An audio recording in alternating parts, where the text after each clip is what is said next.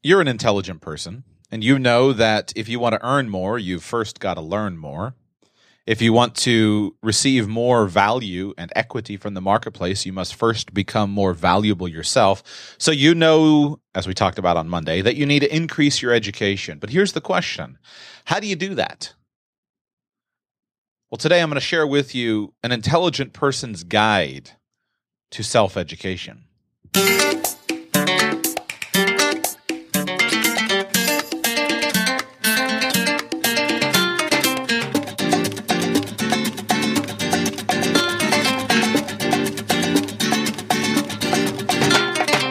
Welcome to the Radical Personal Finance Podcast. My name is Joshua Sheets. Thank you so much for being here. This is episode 210 of the show.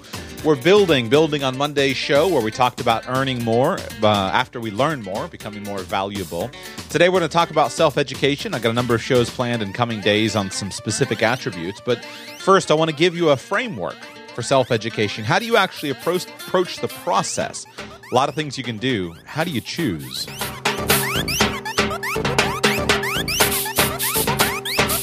It's absolutely mind-boggling if you sit down and want to build out the process of designing an education. Just your options are incredible.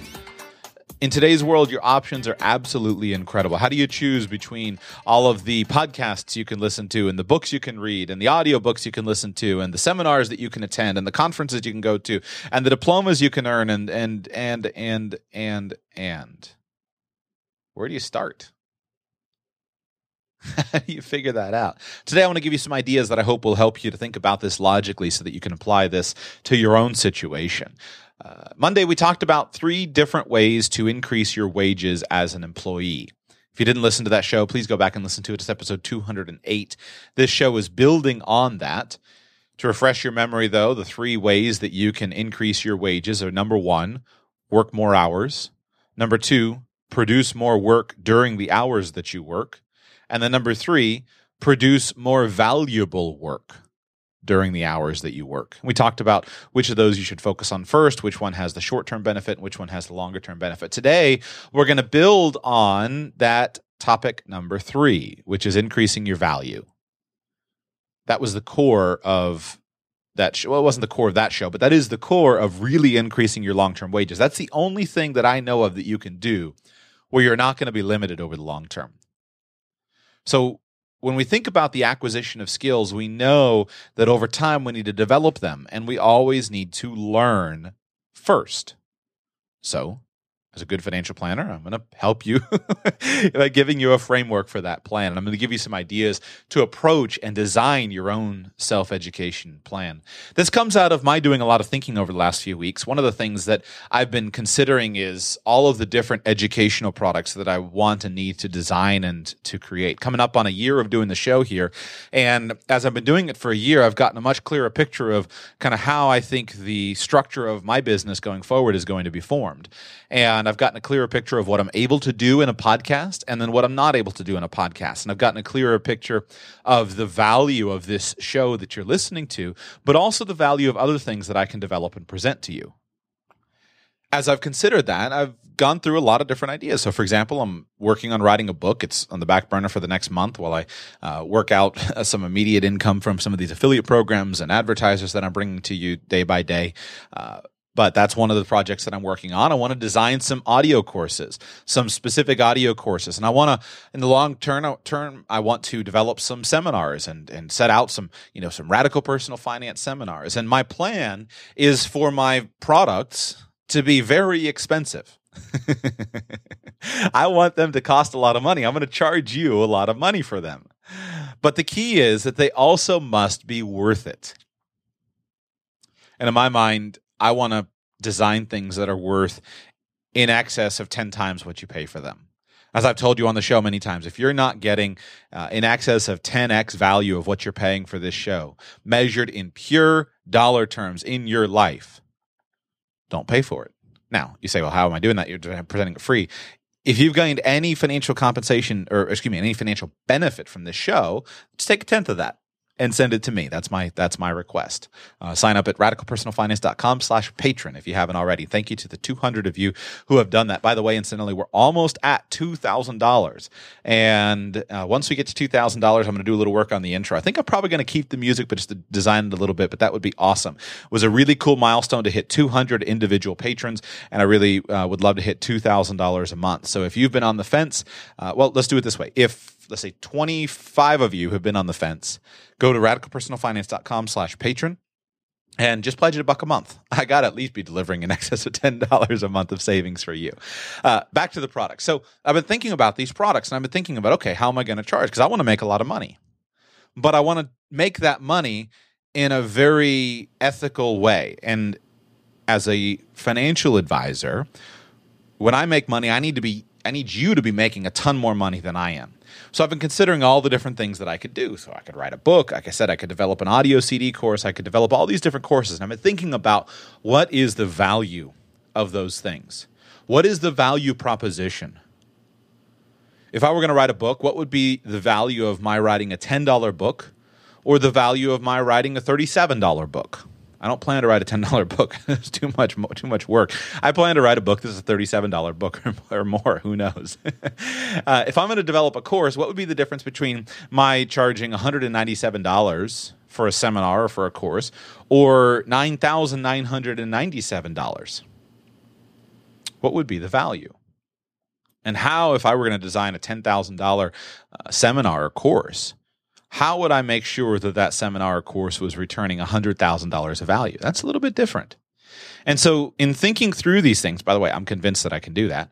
I'm convinced that I can deliver a $10 book and a $10,000 course, but there's a different market. But that's been the genesis of my considering all these things. And I've got some ideas, and these are ideas I've had for a while, but I've gone ahead and formulated them for you today. So let me start with my thesis.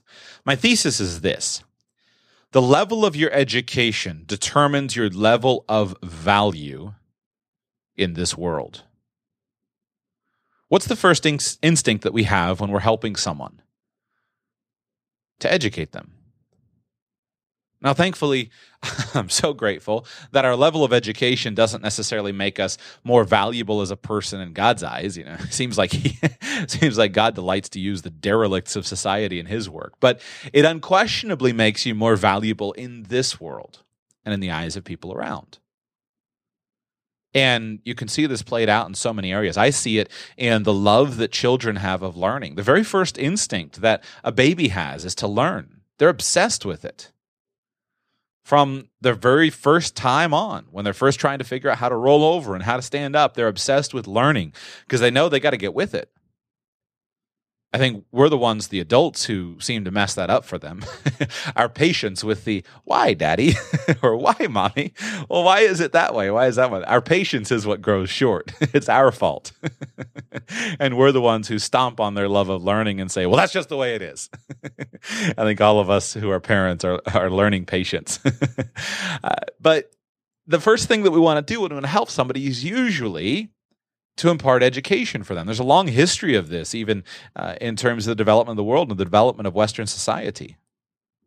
If you study the history of Western civilization, you go back to the Renaissance or go back to the Reformation, one of the things that you find, for example, specifically the Reformation, was that there was a complete and total transformation of education. Because without education, people tend in the direction of superstition. Without education, people are easily controlled in mass. Without education, common people are just simply pawns in the king's arsenal, or whoever the ruler of that place happens to be. That's why for much of history, especially through the Middle Ages, in the Dark Ages and the Middle Ages, you can look in the primary focus of education was just purely this focus on manual skills, on being able to do the job and nothing more. And the Reformation was fundamentally what changed that, and we owe a huge debt of gratitude for our modern Western civilization to that history. Education is incredibly important without going into a history lesson. But the key question for you to think through is this. Who decided what you would learn? Who laid out the goal for your education? Who told you what to learn, how to learn, and why to learn? Who? Speaking broadly, for most of us, somebody else is the person who made that decision. Somebody else gave us the goal of learning. Somebody else laid out the path of education. Somebody else told us why and what and how to learn. Now, is that a good thing or a bad thing? I think it's probably a pretty good thing. I'm doing that for my own children, laying out their educational path. And that's really valuable. But it's not necessarily a good thing if that's all that it is. Think back to your own educational process, especially in your early years of life. The major goal for most of us of our primary education was that we learn the basics of reading, writing, and arithmetic.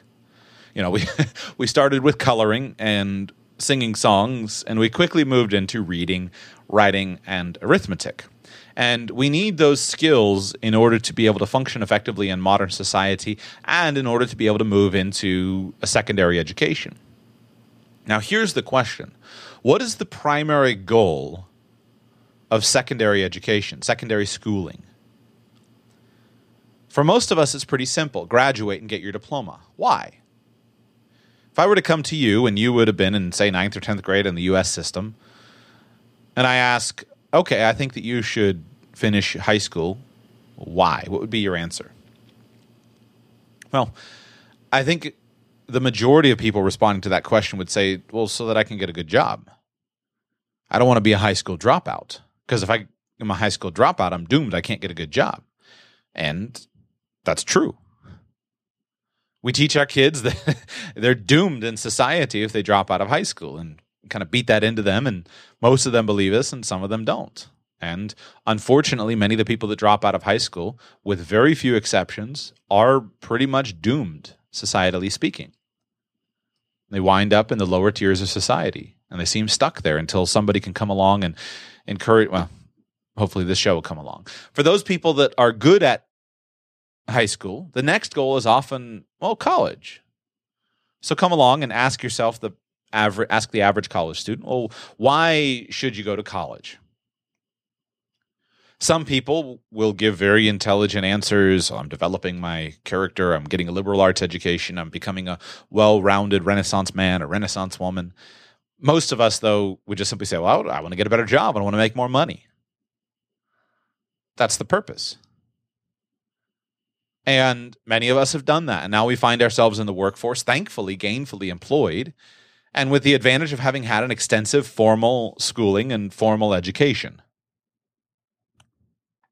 Here's my question. Whose goals have you fulfilled in that process?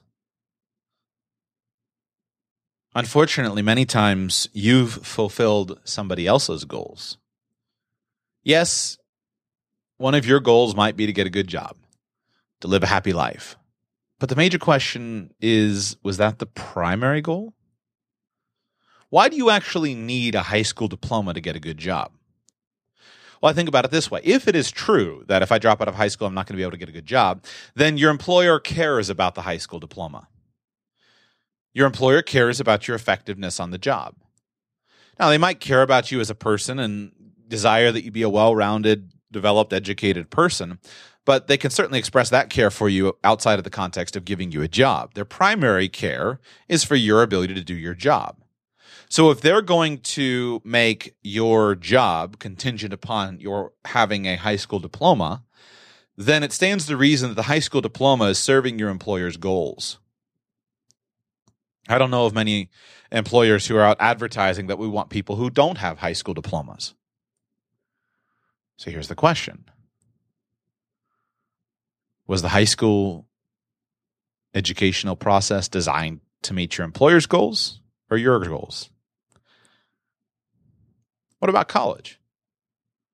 Well, if the employer is out advertising that we require an undergraduate degree, then there must be something about that undergraduate degree that is helpful to the employer, right? Because it would be silly for us to have all of these rules and restrictions on the acceptance of jobs that we're going to require people to have all of these diplomas and degrees if there weren't some value for the employer, right? So, have you fulfilled your employer's goals in that educational process or in your goals? Now, how do we reconcile this with the fact that much of schooling doesn't seem to be practical? Because schooling for many people throughout history was purely practical, and we could look at the history of apprenticeships, specific job training, and we could go into the development of the concept of what a liberal arts education is and why we have it today. I just simply ask those questions. And I want to demonstrate to you that most of schooling and most of education is based around somebody else's goals for you. And it usually hasn't been based around your goals. And I ask the question again, is that wrong? Should it be different? Me personally, I wouldn't necessarily say so. I think that's how it should be, to an extent. Because my child's goals, what they actually want, are important to me. But I'm also going to give my children some goals that I have for them. Because they're not in charge, I'm in charge. They're not the adult, I'm the adult. And it's my duty and responsibility to instruct them carefully and to point them in the direction that they need to go. Now, I can make that a little easier for them if I work hard on casting a vision and laying out some goals for them. For example, I think back to my own liberal arts education. I wish that someone had taken more time to help me acquire a vision for the value of a liberal arts education in my life. I think if they had, I would have taken more advantage of it.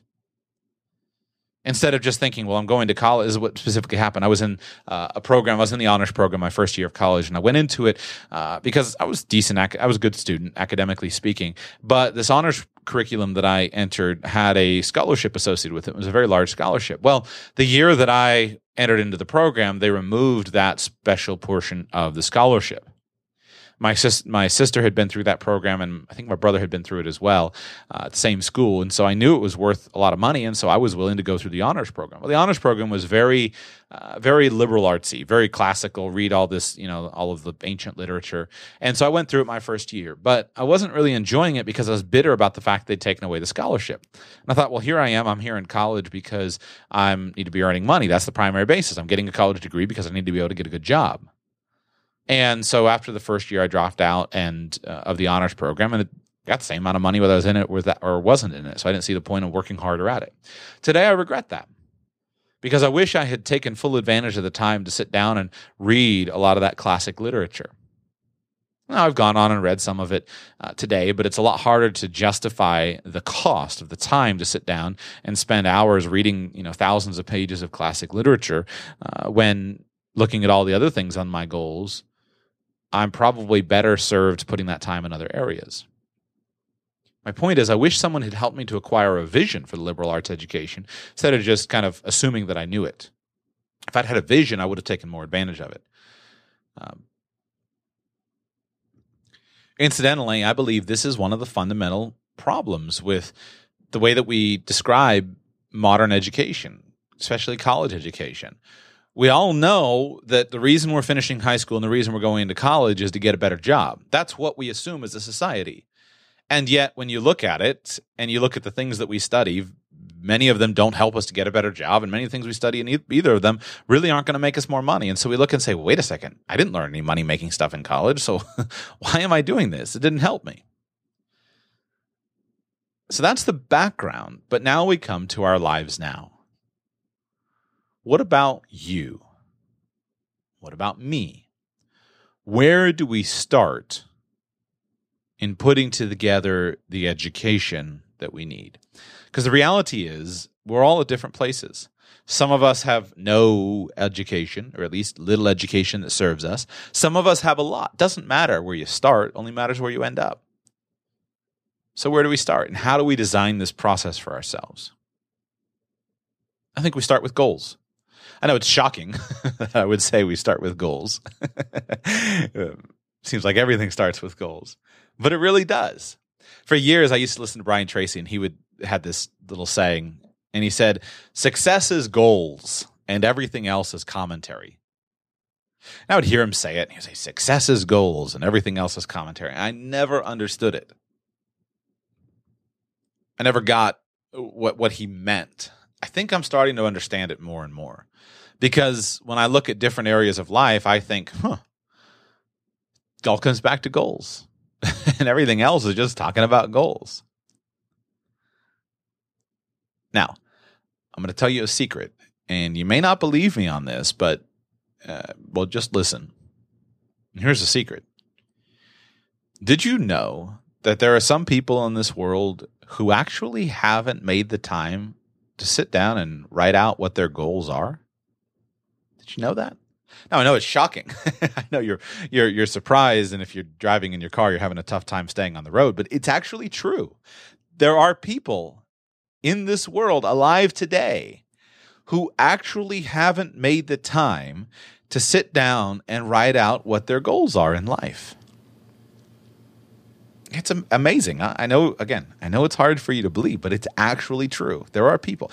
And I'd bet that I wouldn't want to go too extreme on my discussion here. But okay, so I would bet that there's one person listening to this show right now who hasn't made the time to sit down and write out what their goals are.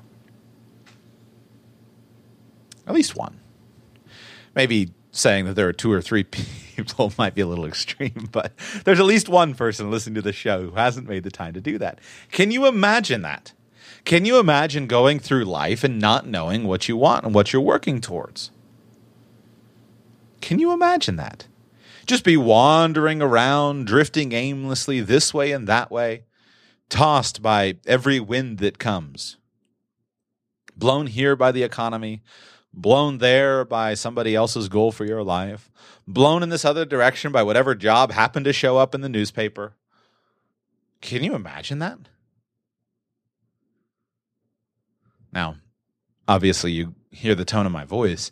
The sad thing is that that's a majority of people. And that's where we start. Good first step is just simply write down what you want in life. If there's anything that you want to be different about your life, write it down. Now, don't make it too big or too complicated. Just write out what you want. Doesn't have to be huge, just has to be what you actually care about. Now, I know I told you that one secret, but here's the bigger secret. Do you know that there are people out there who have goals for their life, even if they haven't written them down, and they haven't bothered to study how to make those goals happen? You know, I've heard that there are people out there who want to be rich, but they haven't actually studied how to get rich. There are actually people out there who want to be healthy, and they haven't studied how to be healthy.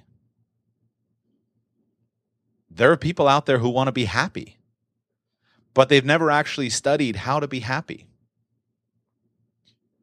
There are people out there who want more love in their life, but they've never studied how to get love.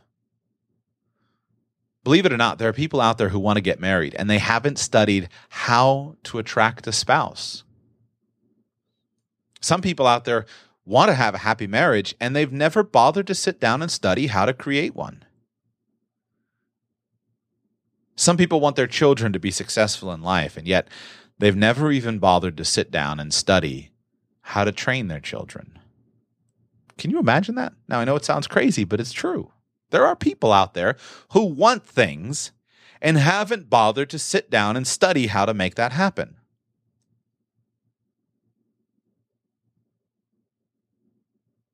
That's the key. The key to establishing a self-education plan starts with knowing what you want. To start where you are and figure out what you want. Don't make it too big. Don't make it too small. Write down what you actually want in every area of life that you can think of. There are lots of useful exercises we could go through to do this process, but today just keep it simple. Write down what you want in every area of life that you can think of. And then here's the key. Once you know the goal, once you know what you want, now you need to go out and learn what you need to do to make that goal a reality. Did you know you can learn how to do things that you don't currently know how to do? Did you know that success is a simple skill and that all skills can be acquired and developed and improved? So you start with the goal by figuring out what it is, and then you study the subject so that you can learn how to achieve the goal. If you have a goal of being rich, you've got to learn how to actually get rich. If you have a goal of being healthy, you've got to learn and study how to get healthy. If you want to be happy, you got to learn and study, how do I get happy? If you want more love, you got to learn and study, how do I get more love? If you want to get married, you got to learn and study, how do I go about attracting somebody to be married to? If you want to have a happy marriage, you've got to learn how to have a happy marriage. These are all skills that are learned. There's no secrets. It's written down. It's talked about. It's recorded. But you got to study it. So it starts with the goal, moves into study, and then ultimately, you must take action. And that's the ultimate key. You've got to initiate the action of the cause before you can experience the effect. But the cool thing about this is, even if you don't get all the way toward taking action or creating an action plan, even if you just start with one of those steps, you'll automatically make progress. Just simply writing down what you want makes you aware of it. And you're far ahead many of your peers. Studying how to get what you want will move you immeasurably closer, and you'll almost automatically just start taking the actions. But now when you start with knowing what you want, studying how to get it, and then building out an action plan, it makes the attainment almost a certainty. It's not a matter of if, simply a matter of when. The when in all of our situations will vary. But when you put that plan in course, it's not if, it's when. So how do you actually build the study plan? Well, it's going to be different for every subject and every goal you have. But the general principle that I have is learn from those who have been successful at achieving the goal that you desire. Learn from those who've done it. You got to find a teacher. And there's somebody out there who knows more than you do in any subject that you're interested in. Thomas Carlyle's famous quote, "Every man is my superior in that I may learn from him." No matter what you want in life, from the simplest to the biggest, from the most common to the most esoteric, there's somebody out there who knows more than you do. And if there's not somebody out there who knows more than you do, the only reason that's true is because you've already consumed all of the information and learning and knowledge from those who did know more than you. And now you've built on their achievements. And that's how it should be.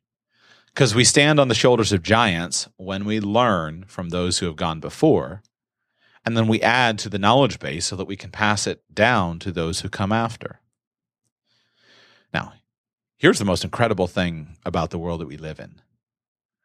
Believe it or not, the greatest teachers in every single skill throughout history have recorded their teachings for us, no matter when they lived, and you can actually have access to that information.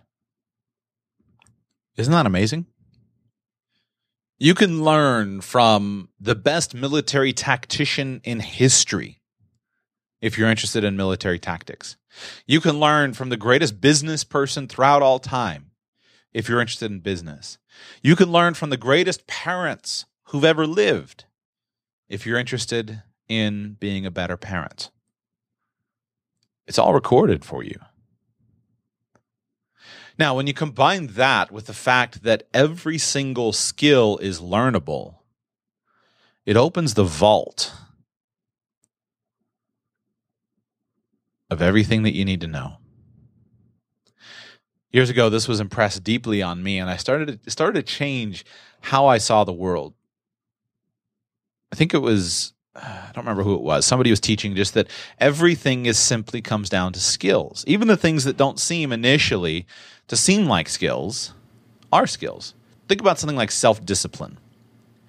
If you are a very disciplined person, you have a lot of self-discipline, can you see how that would help you to go a little bit farther and more easily achieve your goals in life?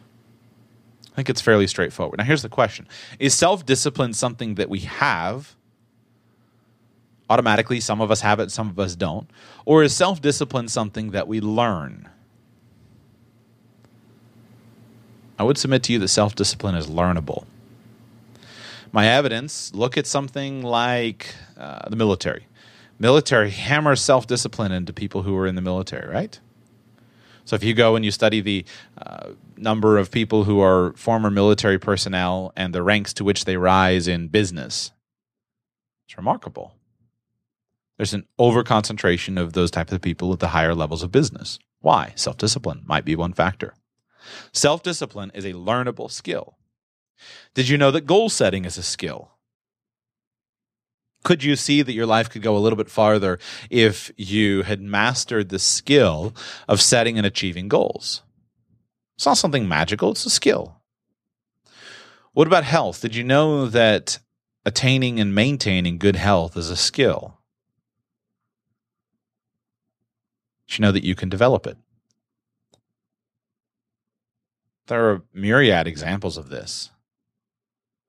Go back and look at, Jack LaLanne comes to mind. Here was this super sick person who develops the skill of being healthy, commits himself to it, and lives a long and healthy and inspirational life of many people. Did you know that love is a skill? Here's a question. Are you skillful at expressing love toward your spouse? Did you know that being a great lover is a skill and that it can be developed and improved? And it might be one way of expressing love toward your spouse. What about languages? Did you know that languages are just simply a skill that can be developed? The ability to speak multiple languages is simply a skill. I've never found any proof at all that somehow some people are magically better at languages than others. It's the most destructive concept for somebody to hold when it comes to learning a language, to say, well, I'm just not good at languages. And the self-concept that we have of ourselves and our abilities in many different areas is very limiting. There's no innate ability or lack of ability with regard to languages, unless you come down to something like I can't hear if you are physically deaf. But there are people in in the United States of America, we all speak one language and that's it. It's English. I don't speak anything else. There are very few of us who speak a little bit more. But did you know there's places in the world where they just speak 3-4 languages? If there were some magical difference, then you would expect there to be a lot of people there who just simply can't learn 3 or 4 languages. But what you find is that language learning is a skill. And there are techniques that are more effective that once you learn some techniques and you apply them, then you've acquired a skill of acquiring a new language a little bit more easily. It's not inherent, though. It's not inborn. Any little baby in any culture, you drop them anywhere in the world and they'll learn the language. How to be a clear and effective communicator is a skill. How to rebuild your life after bankruptcy is a skill. All of these things are skills. Now, obviously, there are going to be differences in our level of attainment. There are going to be built-in differences. I'm 6'5". I'm not ever going to be 5 feet tall again. So I've got a certain physical limitations that other people don't have. But I can still learn and develop the skills. And the key is not to compare yourself to another person, but to compare yourself to yourself in terms of, am I making progress from what I have and where I am? And the size of your vision will impact your focus and the level of progress that you're satisfied with. Studying and self-education will enlarge your vision.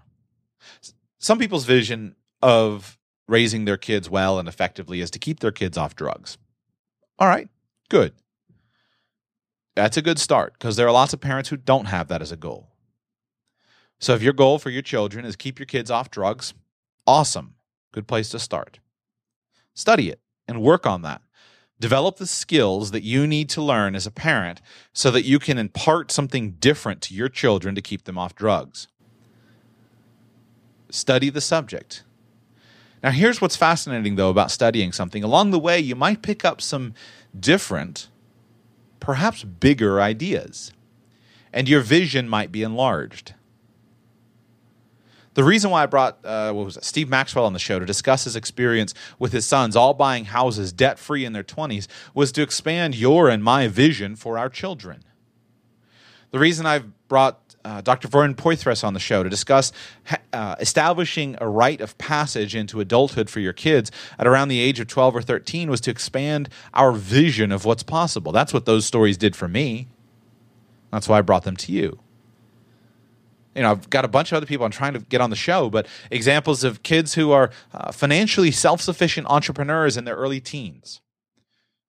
Young men and women who've completed a college degree, an accredited college degree, debt-free by the age of 18 instead of just bothering with just a high school diploma. Now, let's say that you, over time, are exposed to other people, and you say, well, here's a normal person who established this. They didn't, their kids didn't buy a house debt-free because their parents gave them $1 million. They worked and they earned the money. And so you take on a little bit of that vision for yourself. And you see someone else's kids who are entrepreneurial or who are relatively self-sufficient at an early age. And you compare that vision to saying, well, my vision for my kids is that they not be on drugs. Changes your perspective a bit, eh? You say, well, that only works for smart kids. Really? Maybe. There are always limitations on some people. There's a difference in the level of academic intelligence that certain people have. There are differences in physical abilities. There are limitations that exist, but probably not nearly as many as we think. Let's talk about something like academics for your child. Could a 12-year-old, your son or daughter, could my son at 12 years old have finished the equivalent coursework of a high school diploma by the age of 12 instead of by the age of 18?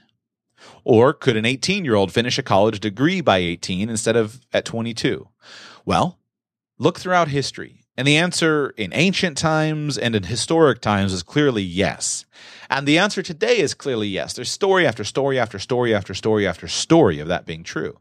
So why not you or me, and why not our children? Now, of course, there could be valid reasons not to do this, but if we approach it as how could I do it, it might lead us in a different direction of studying the subject and developing the skills around it. Example, were you ever taught how to study? To me, this is remarkable. We send children through 12 or more years of school, and very few of them have ever been formally taught how to study. Wouldn't that be a good thing to teach a student? Here's how you actually study, and here are some specific study skills, and here's a system for academic achievement that you need to understand and acquire. Wouldn't that be helpful? Shouldn't that be the first course, basically? What about memory skills? Have you ever been taught how to use your memory? Have you ever been taught how to remember names and how to remember faces? Have you ever been taught how to remember dates and how to remember facts and how to memorize numbers? Most of us haven't unless we've gone out and acquired the skill ourselves. I never had a course when I was in school on memory.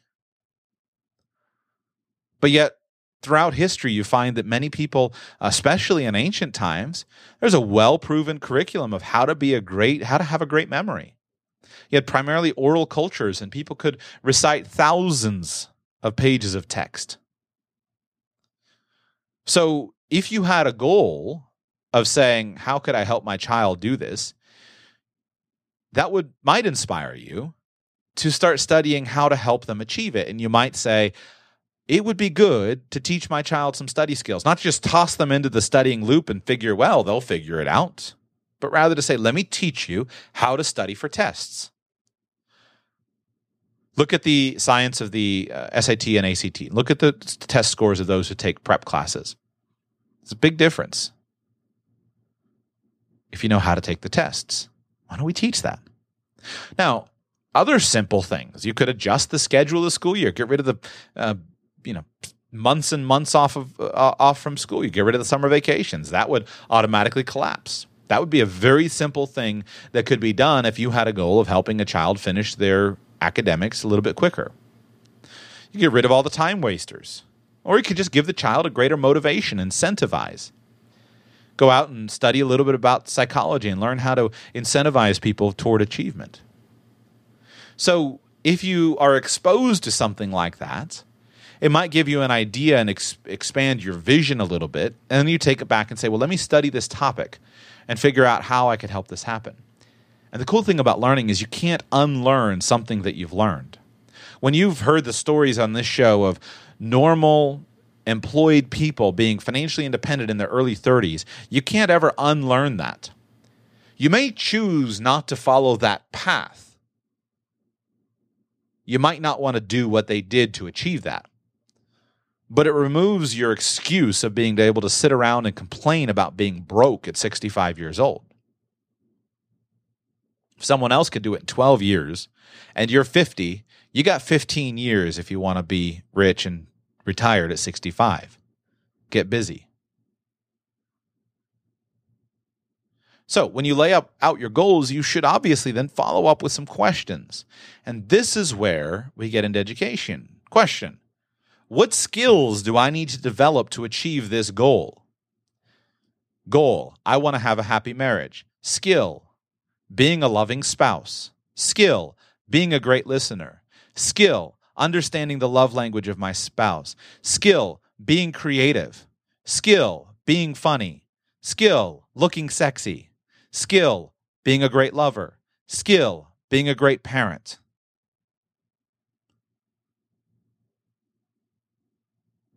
You lay out the goal of something, and then you say, well, what habits could I develop that would serve me well? I want to be healthy. Habit: drink water. Habit: go for a walk. Habit: make healthful food choices.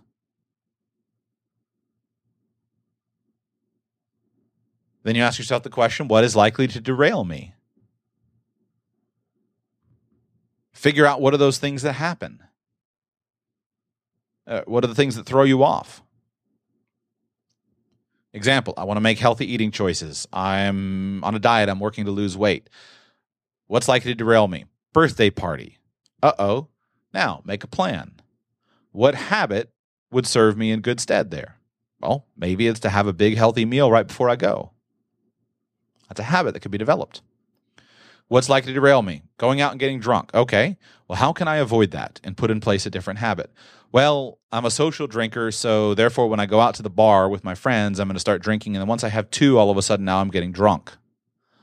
Well, maybe instead of setting up the social activity at the bar, you set up the social activity down at the beach volleyball court or at the basketball court. I don't know about where you live, but where I live, every single Friday night, there's a bunch of people playing basketball together down at the local basketball court in the local park. Social, slightly different effect than having your socializing in a bar. So this process of goal setting is a skill that can be learned and can be taught. And also, any goal has skills that can be learned and taught to move towards that goal. So we've got to teach kids to set goals. Goal: graduate from high school. Okay, good. That's a good goal to have. We might break it down. You're teaching your third grader. Son, daughter, your goal is to graduate from third grade. You got 1 year. That's good. It's good and it's generic. Might be a little bit different. For example, we might change the goal from graduate from high school to graduate from high school as valedictorian of my class. Or because we can't necessarily control what other people do, we might just set a number to it for ourselves, and who cares where we shake out in the ranking, but say graduate with a 4.0. That might be a good goal, or it might not be. How would you know? Well, you got to count the cost. Count the cost of achieving the goal. Then count the opportunity cost of achieving the goal and see if it's worth it. If you want to graduate from high school as a valedictorian, there's going to be an opportunity cost. There will be things that you cannot do if you want to achieve that goal. Might be worth it, might not be. So then we teach kids saying, okay, we're going to graduate from high school. What skills do I need to develop to achieve this goal? Well, to graduate high school, you need to be academically capable. So again, back to the example. What skills would help? You need to learn how to study, learn how to memorize. You need to learn and understand your learning style. Figure out how you learn most effectively. You might need to learn the skill of going out and finding and acquiring an excellent tutor. You might need to learn the skill of finding an extra study aid. Simple example. How many of you in school were taught about the learning technique of spaced repetition? Simplest thing in the world. Putting information down, funneling it into a spaced repetition system. That can be a physical system or it can be a software system. Basically, the idea is, let's say that you're studying vocabulary and you're trying to learn new words. And nowadays, it's super easy with computer programs. You put this vocabulary into the computer program and you start going through the flashcards. And when you miss them, you just click, oh, I missed that. And then the computer will present it to you more quickly. And when you get it right, the computer will present it to you later. You don't need a computer to do it. I used to do this with vocabulary for foreign language. And you go through the cards, and the ones that you're getting right, you set them aside, and you go through those once every couple of weeks, and the ones that you're getting wrong, you go through them every day. But today's world, you teach somebody about the concept of spaced repetition, you download OnKey onto your phone and onto your computer, you upload a flashcard database, and you're done. Now, you combine that study aid with something like some simple mnemonic memory techniques, and now you can ace, no matter who you are, you can ace every single memorization test you ever need to take by simply developing a few mnemonic memory techniques and a spaced repetition system of study applied over time. So we take this massive roadblock for many people, which is, oh, I'm not good at taking tests. Okay, learn to be good at taking tests. I'm not a good studier. Learn to study well. Why? There's the good question. It's got to be worth it. You would need, in order to graduate from high school effectively or successfully, you would need to learn to be proactive. Proactivity is a learned skill. Writing a paper to complete your assignments is different than learning how to memorize facts and dates and information. So you need to develop the skill of self-discipline. You develop the skill of doing what needs to be done when it needs to be done and not procrastinating. You need to develop the skill of academic research. You need to develop the skill of writing. And all of these things are doable skills, and there's proven techniques for every single one that we can go out and learn. Little things. Some people struggle. I'm amazed. I love extreme examples, but some people struggle to write a book in their lifetime, and some people write 1 book a year. Some people write 4 books a year. So some people never write a book. Some people write 1 book in their lifetime. Some people write 1 book per year. Some people write 4 books per year. Some people write even more. My favorite example that I've ever heard of is a guy named Jacob Neusner, who's an American academic scholar of Judaism. And this man has written or edited more than 950 books.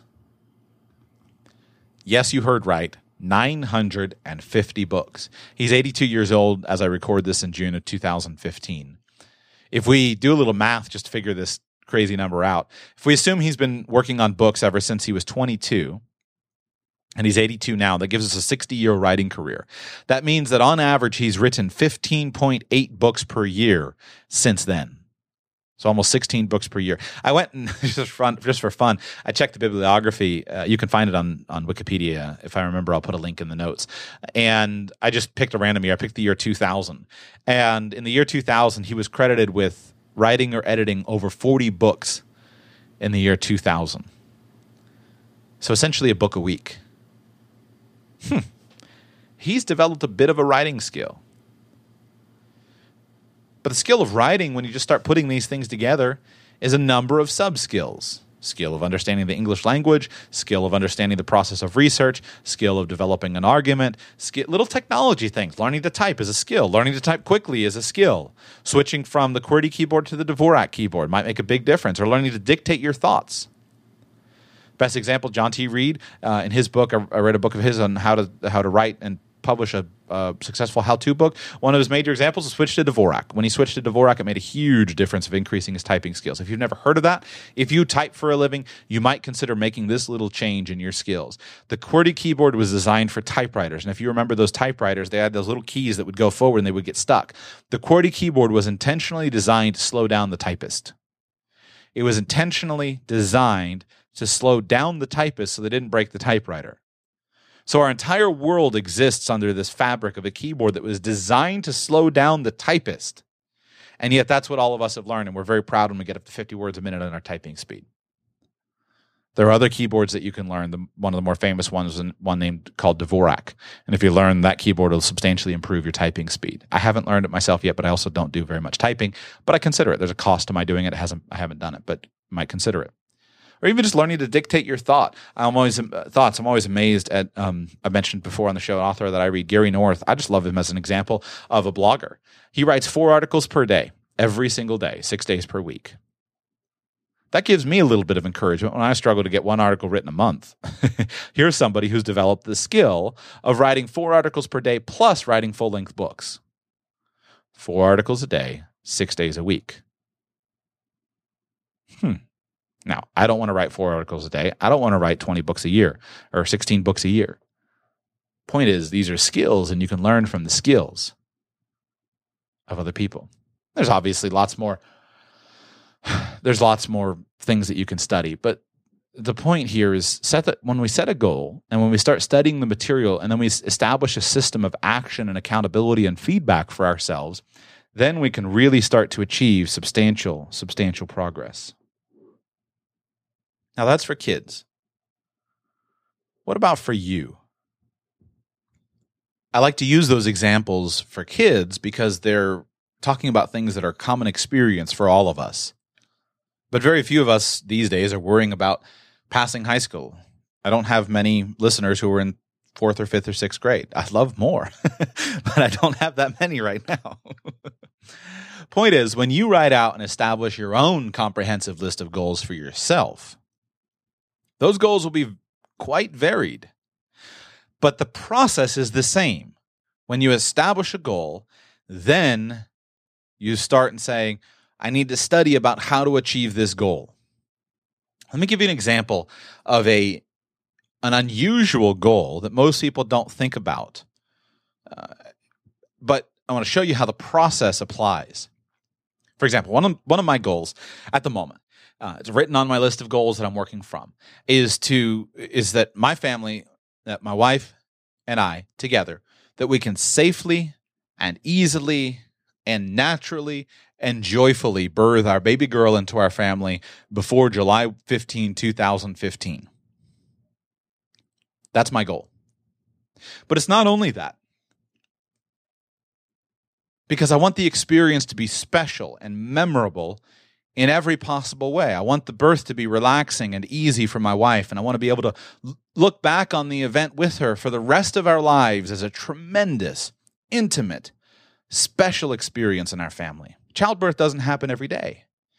And yet, what an incredible miracle it is. Once you take note of the fact that you have a goal like that, it gives you a path to run on. And this is why I'm shocked that many people don't have goals. Say, oh, we're just having a baby. Yeah, but how do you want to have the baby? What's your goal? Before we had our first baby, I didn't have a clue. Most of us don't until we've been through it. Most of us have never attended a birth. Culturally, we're scared of it. We make fun of it. We make rude jokes about it. We deprecate it. We avoid it. We insult it. We prevent it. In our culture, in the U.S. American culture, we insult, we devalue, and we consistently demean women. The way we treat women in our modern U.S. American culture is absolutely disgusting. I despise it. Now, men and women are both to blame. Men, we're to blame for doing it, not stepping up and being a man and defending our wives' honor. And that's our job to stop that. And women, you're to blame for not standing up for yourself and for your value as a woman. Sorry, I better rein it in or I'll get off track. The point is that when you establish something as a goal, and then you visualize and see how would we want this to be, then it gives you something that you can do. So when we became pregnant with our first baby, I established a goal. Then I started studying. Now, when you start studying, you learn all kinds of interesting things. For example, I always thought, because I was taught by culture around, that childbirth was a painful and scary experience. I always thought it was a medical emergency. And most of you listening do too, because our perception of reality is shaped by the common culture. So when I thought about childbirth, I thought about screaming woman in a taxi cab, screaming into the emergency room, lying on her back under a fluorescent light, screaming in pain and horror and anguish. That was the image that I have. Well, we started studying and we learned that it didn't have to be that way. It might be that way for many people, but that's mainly by their choice. Now, of course, there are medical exceptions. I'm not an idiot. There are medical exceptions for some. But we learned that for most, birth can be beautiful, intimate, special, and pain-free. And we said, we never knew that. Wow, we never knew that. Once you start studying it, though, and you start building out what you would like your goal to look like, then you start applying it. And you study and you learn and you apply, and you study and you learn and you apply. Then it can make a difference. After we had our baby, we started studying kids. I learned all kinds of things, and I learned all the difficult decisions that you need to make as a parent. Frankly, having a baby is the easy part. And yes, my wife agrees with me. Once you have that, then you got to decide all the other things you're going to do. Are they going to sleep on their front or on their back? Are they going to sleep in bed with you or in their crib? Are you going to sleep, are they going to sleep on a schedule or on demand? Are you going to vaccinate or not? If you do vaccinate, are you going to do this schedule or that one? If you don't vaccinate, are you going to not vaccinate now or not forever? Do you circumcise or not? When do you start teaching them? I always thought kids started learning when you put them in preschool, and I discovered you could actually teach a baby to read. Blew my mind. Never thought of it. When do you potty train? That one was a huge surprise for me. I started studying it. I thought, everyone says you potty train kids and they're older when it's easier.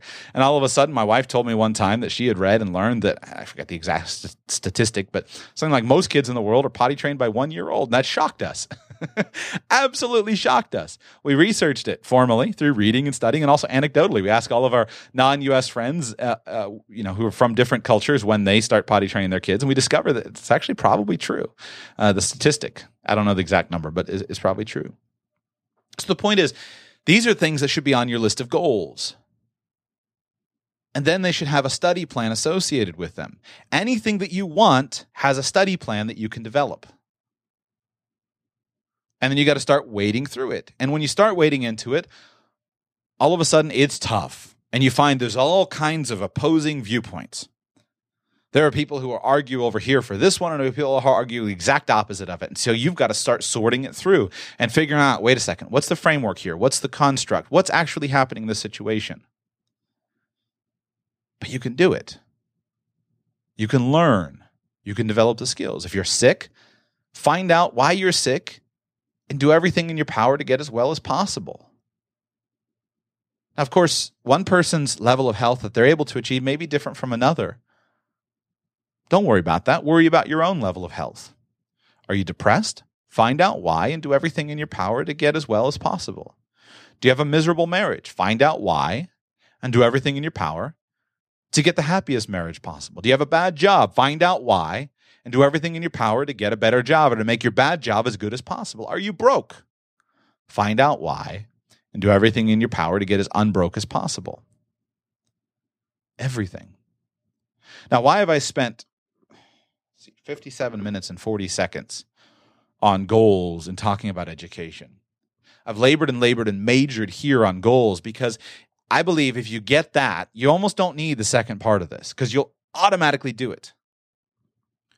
The point is, when you have goals set in every area of your life, you'll almost automatically be pulled into building things out. But now let's turn on how to set up the actual education plan. And there are a variety of continuum that you can use to consider education. So, for example, should you establish a broad education in many subjects or a deep education in a few? Do you need a formal education with an institution, or do you need an informal informal education? Should your education be self-directed, or should it be other-directed? Should you focus on personal knowledge from an individual or general knowledge from society? Should you get a cheap education or an expensive education? And how do we measure cheap and expensive? Should it be academic or experiential? There's many more.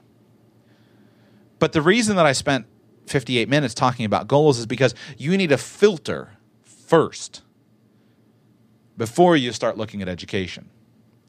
You need a filter on what to study. It's impossible to know everything. Absolutely impossible. Knowledge is increasing today at an astounding rate, faster than it's ever increased in the history of mankind. And it's been increasing for a much longer period of time than ever before as well. So the filter that you need to apply to this knowledge is personalized application to your life. What matters to you and what doesn't? You should specialize. but not too soon and not too much. The basis of our modern economy is the division of labor, the concept that each of us has a unique, special contribution to make. And the most rewards, especially monetary, come to those who are specialists. So you must specialize, but don't specialize too much and don't specialize too soon, because your general knowledge will often inform your specialized knowledge. And in the beginning, you need to have a broad exposure. You need to understand what are the things that you want to do. And the only way you're going to know that is by having a broad exposure. And then you move on to specialized knowledge. But even when you're intensely specialized, you can't lose sight of other related aspects of learning, or you're going to become irrelevant. Find yourself laid off in the next recession, sitting on the sidelines without a clue how to reskill. Be broad in scope on things that matter to you, and deep on the things that matter to you the most.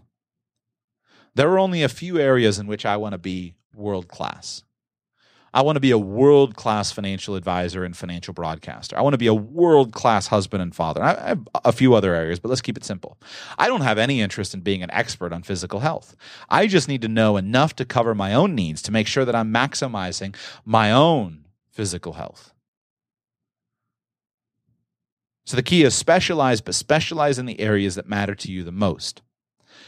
You do need both a formal education and an informal education. Both of them have a role, but they only have a role if they fit into your goals.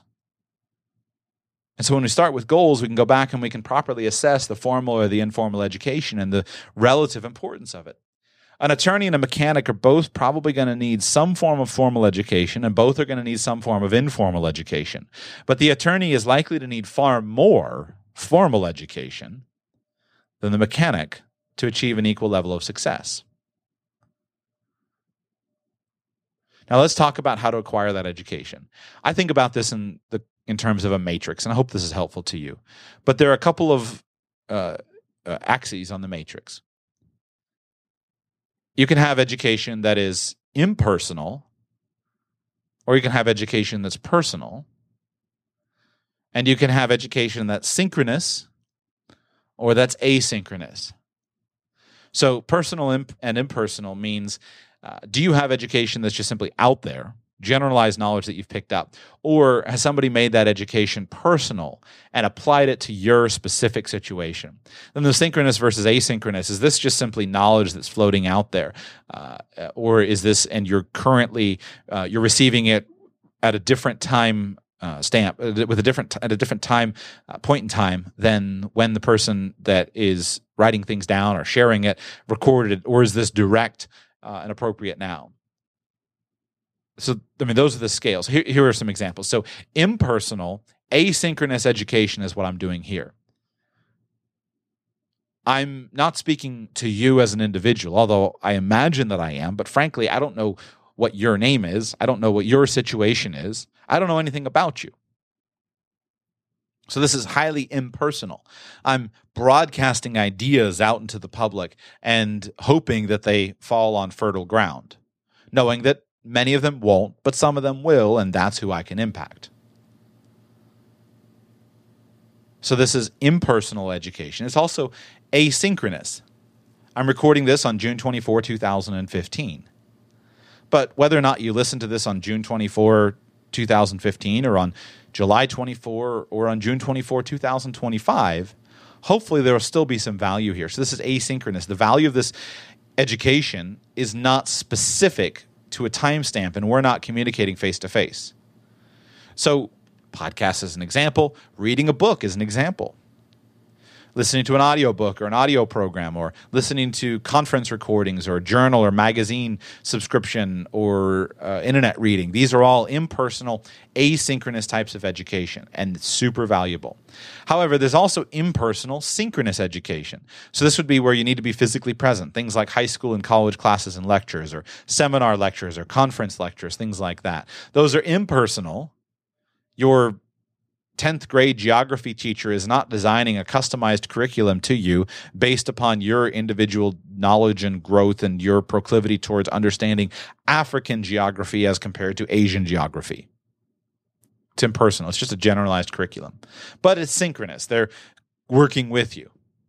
Then there's personal synchronous education, such as personal same-time interaction with a teacher, where they're actually teaching you on a specific basis, or a coach, your football coach who's training you on your specific needs, or you're an advisor of some kind, a life coach, a financial advisor, a marriage counselor, a pastor, something like that, where they're specifically giving you personalized advice and education on exactly what you need now. The football coach who's correcting your technique of whether you're squatting on your heels or on your toes, that person is giving you what you need, not writing a general topic for everyone out there. And there may be personal asynchronous education, maybe trading essays or writing books to refute someone else, and you're going back and forth. I'm not sure. But for me, there's only just the three categories that are important. So when you look at the resources that are available to you in the modern world, the sheer quantity is dazzling. You can learn from family and friends. You can learn from your teachers or professors or noted experts. You can read books. You can read everything that's on the internet. You can listen to podcasts or audiobooks. You can go to conferences or classes or workshops or degree programs. You can go to YouTube or Udemy or anything. So how do you choose? How do you actually choose? Well, you choose based upon what's applicable to you and your goals at this point in time, and you ask yourself, what is going to help me achieve my goal? And that's going to vary. So I think often that you should start with general knowledge and education. Books are usually going to be the cheapest way to Books are going to usually be the cheapest way to acquire knowledge, or substitute here the internet. They're going to be cheap if we measure cheap in monetary terms. And that's another distinction I want you to think about. If we measure cheap in terms of monetary terms, books undoubtedly are the cheapest way to acquire knowledge. They're dense, they're often comprehensive, and they cost almost nothing. Books will usually form the foundation of an education. But although books are cheap when measured in monetary terms, they're very expensive in terms of the time required to consume them. It can take a very long time to find an answer to your question if you're searching in books. If you have a Bible question, which is going to take you longer? Searching the Bible from front to back or asking a pastor? If you have a physics question, which is going to take you longer? Searching a stack of physics textbook or asking your physics professor? So books are cheap in financial terms, but they're expensive in terms of time. And they're likely to be very general or to build on a very general foundation. And books are 100% impersonal. They're general. They're impersonal. Now, you could talk about other forms of general education, audio courses, more expensive than books, but often less costly in time for two reasons. Number one, usually an audio program is going to be shorter than a book. Number two, you might be able to overlap that audio course onto something that you're already doing, something like your commute time. Audio courses are often condensed, and they do require time, but again, it's usually less time. And an audio course is usually more focused on a specific topic. It's edited, it's synthesized, it's drilled down to the basic essentials. But still, it's 100% impersonal. If you buy a Tony Robbins, what's his flagship audio course? I don't remember. You buy a Unlimited Power. You buy a Tony Robbins Unlimited Power audio course. He didn't record that for you. He sold it to 50 million other people. It's 100% impersonal. But it might give you a great basis. And it's the same with internet writing, podcasts, audiobooks. These things are pretty cheap in terms of money. They might even be free. My podcast is presented to you free in terms of money. But it's very expensive in terms of time. Here we are an hour and 8 minutes into the episode, and that's a lot of time. So I work very hard to make it worth your time, but still I recognize that when somebody commits an hour to listening to my ideas, that's an incredible confidence. That's an incredible vote of it's a great gift. It's very expensive to you, and I hope that you are getting great knowledge and benefit from it. But these things are cheap in terms of money, but expensive in terms of time, and they're usually pretty general. They're 100% impersonal. And then some formal schooling or education is also very general, whether this is primary school or secondary school and undergraduate degrees. These are all very general. They're very cheap to get financially, but they're crazy expensive in terms of the time that's required to complete them. If you think about how much time it costs you to finish primary and secondary school, that's 12 years of your life. And all you have is a bunch of super general knowledge. That's why we put young people into these kinds of institutions, because what do they have? Lots of time, not so much money. And this is very impersonal education. If you go down to Roosevelt High in your town, doesn't matter what your name is or who you are or what you do, you're going to study the same subjects that everyone else is studying. Now, what if you shifted that along that impersonal axis from that very impersonal, very asynchronous, could be either asynchronous or synchronous, but very impersonal general education to more specific? What would get more specific? Well, a few examples might be something like a training program or a licensing program. A training program or licensing program to get you into law school. Law school's 3 years. It's a big difference than 12 years, but yet it opens up a career for you. Or a licensing program like getting your financial advisor securities license. More specific. Or other specific examples would be conferences or seminars. These things all usually cost more money than buying books and buying tapes or MP3 files. They're more focused. And they're slightly more personal. You might have access to a speaker at a conference or seminar. You might have access to a fellow attendee. Another example would be, instead of just a general undergraduate education, perhaps a higher degree, something like a master's degree or a doctorate, that would move you into a more specialized field. And when you get more specific, you got to add an additional dimension of talking about, am I gaining knowledge or access to people? I haven't quite figured out how to work this into my quadrants, but what I mean is this. The primary benefit of an Ivy League school to you as a student is not what you learn at the school. You don't learn practically anything different from most schools. Are there exceptions? Sure, maybe. But what's the primary benefit is the fact that you're getting access to a different tier of society. Colleges and universities in general, and specifically, especially the Ivy League, are filtering mechanisms for society. So rich people send their kids to an Ivy League school not because they're going to get a better education, but because it opens up access to a different tier of society or to their own tier of society. The people that can afford to send their kids there do it so that their kids can get access to the job interviews, or so that they can have the hope of meeting a prospective mate who's rich instead of a poor one, because they're likely to meet them at the Ivy League school. Now, obviously, there are a few worthy scholarship students that they let in, but they're being filtered for some very exceptional skill or ability or other applied effort. I love the famous line from Good Will Hunting, where Matt Damon says, see, the sad thing about a guy like you is in 50 years, you're going to start doing some thinking on your own, and you're going to come up with the fact that there are two certainties in life. One, don't do that. And two, you dropped $150,000 on an education you could have got for $1.50 in late charges at the public library. I always love that line. He's standing in the bar, showing off to the girl.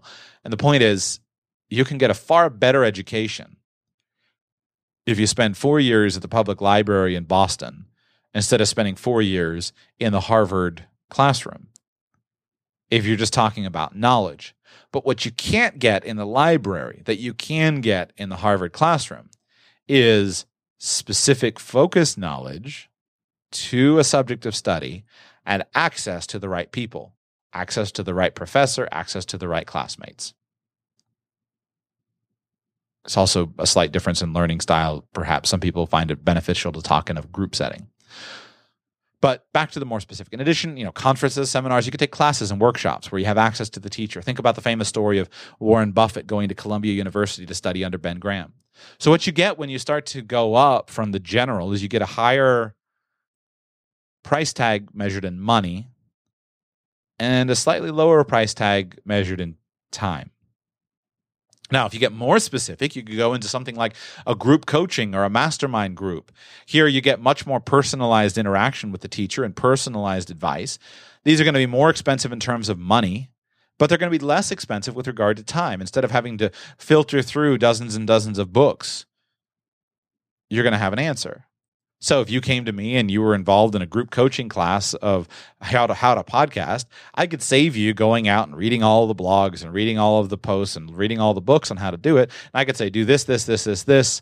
It would be more expensive than what you could get out there for free, but it'd be cheaper in terms of time. Do this, this, this, this. And at the most specific level, you get into the world of things like one-on-one advice or one-on-one coaching. And this is usually the most expensive in terms of money, but it's usually the absolute cheapest with regard to time. And you could think of this in the context of financial planning. The primary benefit of hiring a financial planner is having an answer right now to your question, specifically applied within the context of your specific situation. And you could apply this to financial planning or accounting or social security planning or nuclear physics. It doesn't matter. You get one answer right now from an expert. But that expert had to go and develop the generalized knowledge to be able to do that. So when you're looking at designing your personal education plan, you got to keep all these things in mind. Now, you don't have to have them as convoluted as I have them in my head, but you got to at least be aware of them and ask yourself the question, do I have lots of time or do I have lots of money? Choose wisely. In the beginning, we usually have more time than money. And if you're there, then that's probably a good phase of your life to focus on books. If you're unhealthy and you don't have a lot of money, pick up a few books on nutrition and start there. You don't have to hire a nutritionist and a private chef. But if you have money and are a bit older, well, why take the time when you have the money in surplus? Go hire a nutritionist and a doctor and a private chef. One of the luxuries that I personally would indulge in if I were mega rich is to have a private chef to cook all kinds of creative meals under strict dietary constraints. It's challenging to work in, creating fancy, unique, creative meals with healthy ingredients when you're also juggling a lot of other things. You also want to ask yourself, do I have the appropriate broad and general foundation for what I need to do first? There's no point if you're 18 years old and you want to get rich in real estate. There's absolutely no point, and you're paying $15,000, like I almost did when I was 19, to go to some expensive seminar on real estate investing or to join some kind of private coaching community when you're 18 years old and you don't have two dimes to rub together. Save your money, get some books from the library, and go to work. Then, once you have the broad foundation, and you're actually involved in it, then you might be well served by the advanced seminar where you pay $3,000 for a weekend to go learn how to invest in real estate within your tax-qualified accounts. But that's only going to be useful to you if you have the broad foundation, the framework to be able to fit that in. Now, the flip side is, however, do you need information and knowledge, or do you need access to a person or people? Paying for access to a person or people can be powerful. Paying for information can also be powerful. But sometimes you just need access. And what I mean by access is you need specific knowledge at a point in time. Or you need specific access to somebody because they're going to bring something to you that can't be there with a general foundation. Client working with a financial advisor, the client might know as much about finance as the advisor, but they don't follow through. Well, in that case, they're getting the general information, but they're also getting the follow-through. Or they're getting the specific services that are coming. It's not about the information, it's about the personalized service or attention. Or paying for access at the right point in time can be incredibly valuable. You're going into a business deal and you're trying to figure out, wait a second, I don't know about this contract. Well, what you need right now is a high-priced, experienced attorney who can help you negotiate the contract. You don't have time to sit down and go out and read about the books on negotiating, read about the books on law. You should have done that a little bit, but it's too late. So now you need access to the expert. Is that education? I would say yes, it is. Next question when you're thinking about educational options is, how is the education and information that you need in your life best served to you within the context of your situation and your goals? If you're a car mechanic, your education is going to be delivered in a different format than if you're a social media advisor. As a car mechanic, you might need hands-on instruction. Or I probably should have picked a different example because the first place I go when trying to figure out car things is YouTube. You should pick a different example. But as a mechanic, again, the hands-on instruction might be super useful to actually get in there and start working with things that you can't learn from YouTube. Now, as a social media advisor, yes, you need to get in there, but all you need is a few podcasts and a couple YouTube videos, and you can be a few steps ahead of everyone else when it comes to being a social media advisor. If you're an actor, your need for how you receive the education and the information that you actually need is going to be very different than if you're an accountant. An actor needs specific coaching that's specific to their acting ability and their acting skill. It must be very custom tailored because it's highly subjective, and the actor needs specific access to a certain group of people. Now, if you flip that, an accountant needs primarily information. As an accountant, you don't need feedback on your accounting techniques. You just need to learn, here are the accounting techniques. You don't necessarily need access to some high-priced or specific market. Your services are in some ways a commodity until they're highly developed. Another question to consider is, will the right answer change your life? Think about a high-priced tax attorney. Can a high-priced tax attorney effectively serve a 23-year-old wage earner fresh out of college? Not a chance.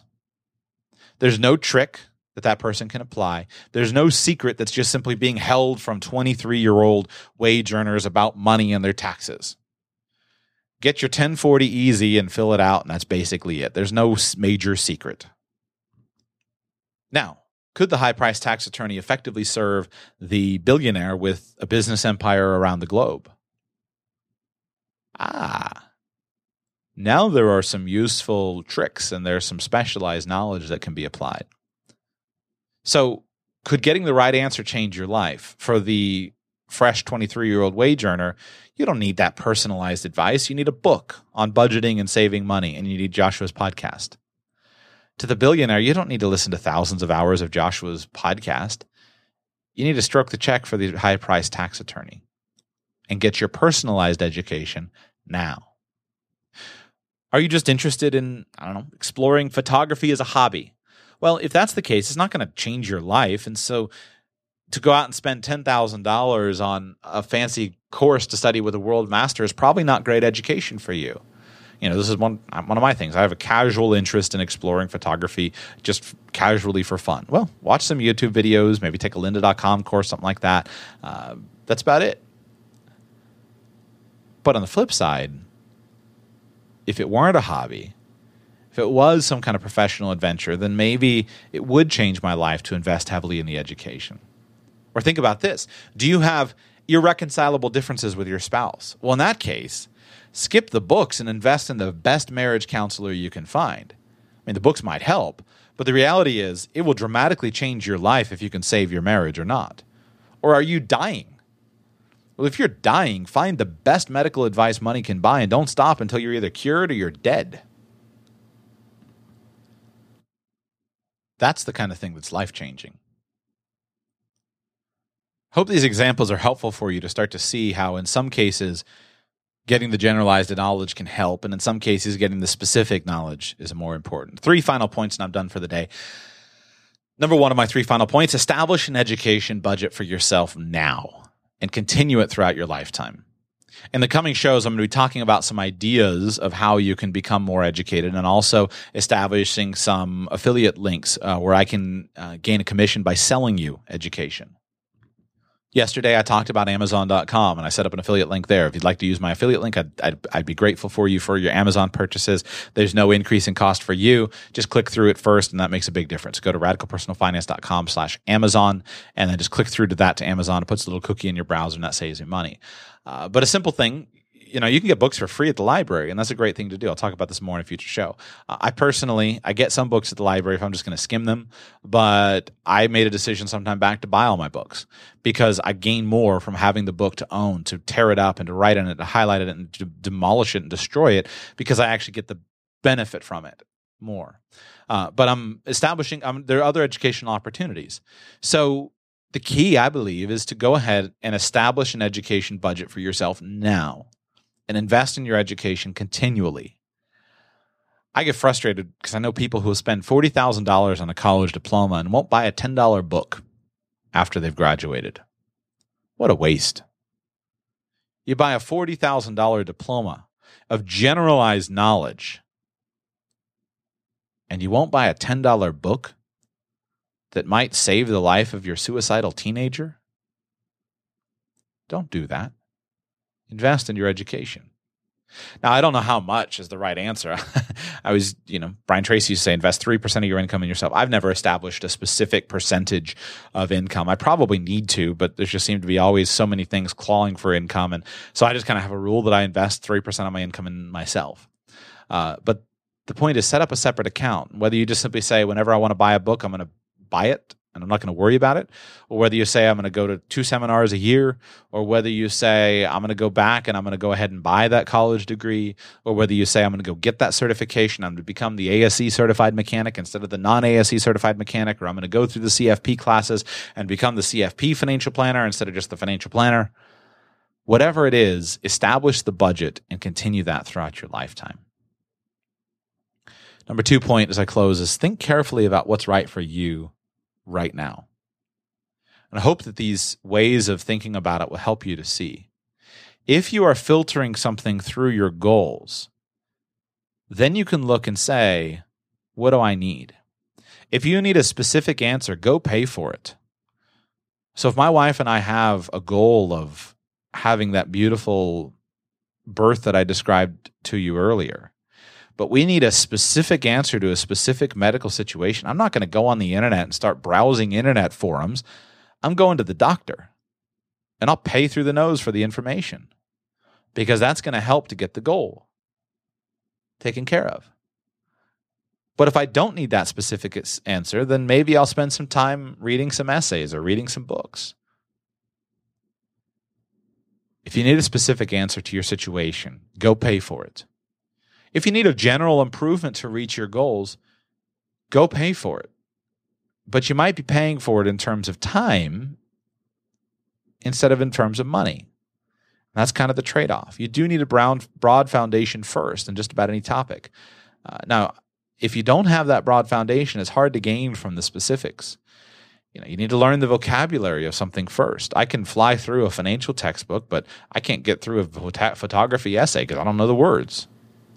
I don't know what ISO means, and I don't know what lens millimeters mean. In terms of, I know what a millimeter is, but the meaning of that is lost to me. But when I say a term like a qualified plan, the meaning of that to a financial advisor is instantly, I know what a qualified plan is. But to most of you who are listening, you don't know what a qualified plan is. But that has a very specific meaning within my industry. So sometimes you just need the general, sometimes you need the specific. If you have those goals, be they as complex as or as long-reaching as I want to be financially independent at the age of 42, and financially independent to me means $10,000 a month of whatever, or if it's as simple as I want to have a happier marriage, which is actually not necessarily simple. It sounds simple, but if you have those goals, then just look at it and say, what kind of knowledge and skills would help me? And this is a good journaling exercise. What would help me? Go back and listen to the whole section that I did in the show on talking about how we coach a student. If I had the goal of graduating from high school, effectively getting my high school diploma, what skills do I need to develop? There's a lot of things in that. But I'll tell you, I've never found a student who said, and by the way, my plea for you is teach students this stuff. Teach your students how to study. Teach your students memory techniques. Teach your students how to be educated. But back on track. Think about it in terms of a complex thing. Write down all these things and think about it and look at it and say, what would effectively serve my needs? So, for example, in the marriage thing, if you look at it, me reading marriage books may help a little bit. But if my spouse isn't reading marriage books, yes, I'm going to be helped, but maybe the better solution is for us to spend the money on a weekend marriage seminar. And that weekend marriage seminar, together, we'll learn. Maybe that's going to be the key. So apply the educational ideas in the context of your goal. My final point as we go, Jim Rohn's my favorite philosopher. And I'm going to close with 2 Jim Rohn quotes. The first one is this. Jim Rohn always said, how long should you try? And the answer is until. Apply that to your goals. How long should you try? Until. How long should you try to raise a successful child? Until. How long should you try to have a happy marriage? Until. How long should you try to be financially independent? Until. Now, if you don't want a certain goal, take it out and toss it and apply something else. But the point is, you'll never arrive at the end of life, and there's always going to be one more goal. So the key is the process and not the result. And that's what this learning process is. Until the day I die, I hope to be getting better and learning and growing. Education is not something that you buy. It's not something that you just do one time and you're done. It's a process. It's a lifestyle. Something that should continue. And then one of my favorite Jim Rohn quotes, formal education will make you a living. Self-education will make you a fortune. If you've got a high school diploma, even better if you have a college diploma, great. That'll get you a living, maybe. Most of you, it'll get you a living. If that's where your education stopped, it's very unlikely that today you have a fortune. But if you continue your education, over time, you'll be able to accumulate a fortune. It's working for me. I've seen it work for other people. I'm convinced it'll work for you, that in the fullness of time, self-education will lead you to a fortune and a rich life in every definition of the word. I think that's what I wanted to share today, and I hope this has been helpful to you. As we go today, I'll just ask of you 3 things. If this information has been helpful to you, I have 3 requests, and you can go down them as far in the list as you want to. Number 1, please tell a friend. If you are enjoying the show, if you find benefit in the content, please tell a friend. That is super, super useful. The strongest way that a show like mine spreads is by telling a friend. If you want to make it super easy, I created a free application for you. You can just simply tell your friends, hey, if you want to hear this cool podcast, just go in the App Store on your phone and search Radical Personal Finance and you'll find my show. So, number 1, tell a friend. Number 2, I haven't asked in a while, but I would be thrilled if those of you, especially many of you who are new listeners, would please leave a review. Those reviews and ratings in the various podcast directories make a big difference. If you are listening through iTunes, or if you have an Apple iTunes account, please leave a review and rating in iTunes. If you're listening through Stitcher or another podcast service, please leave a rating and a review there. Or if you're listening on my app, I would be thrilled if you just pull out your phone and go on the App Store. Those 2 things are free for you in terms of money, but they're not free in terms of time. And there's nothing in life that's free, and you got to measure money, got to measure cost both in terms of time and in money. But those are the first 2. Number 3, if this has been useful to you, I would be thrilled if you'd consider supporting the show as a patron.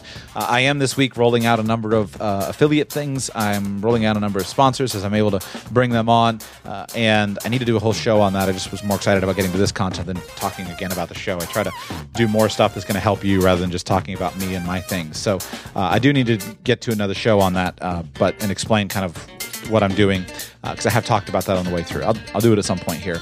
But as I do that, though, my core focus is I really am focused on simply serving you. And I want to do that directly.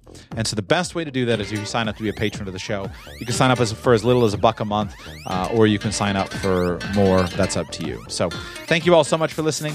I will be back with you as soon as I'm able. A couple more shows. Number 1 on how to find the best deal, coming as soon as possible. Number 1 on how to find the best deal on audiobooks. And number 2, how to find the best deal on online education. So that'll be coming at you pretty soon here. Cheers, y'all. I'm out. Thank you for listening to today's show. Please subscribe to the podcast with our free mobile app so you don't miss a single episode. Just search the App Store on your device for Radical Personal Finance, and you'll find our free app. If you have received value from the content of this show, please consider becoming a patron. Your financial support is how I pay the bills for the show and how I plan to grow our content. You can support the show with as little as $1 a month or as much as you feel the content is worth. Details are at radicalpersonalfinance.com/patron. If you'd like to contact me personally, my email address is joshua@radicalpersonalfinance.com, or connect with the show on Twitter @RadicalPF and at facebook.com/radicalpersonalfinance. This show is intended to provide entertainment, education, and financial enlightenment. But your situation is unique, and I cannot deliver any actionable advice without knowing anything about you.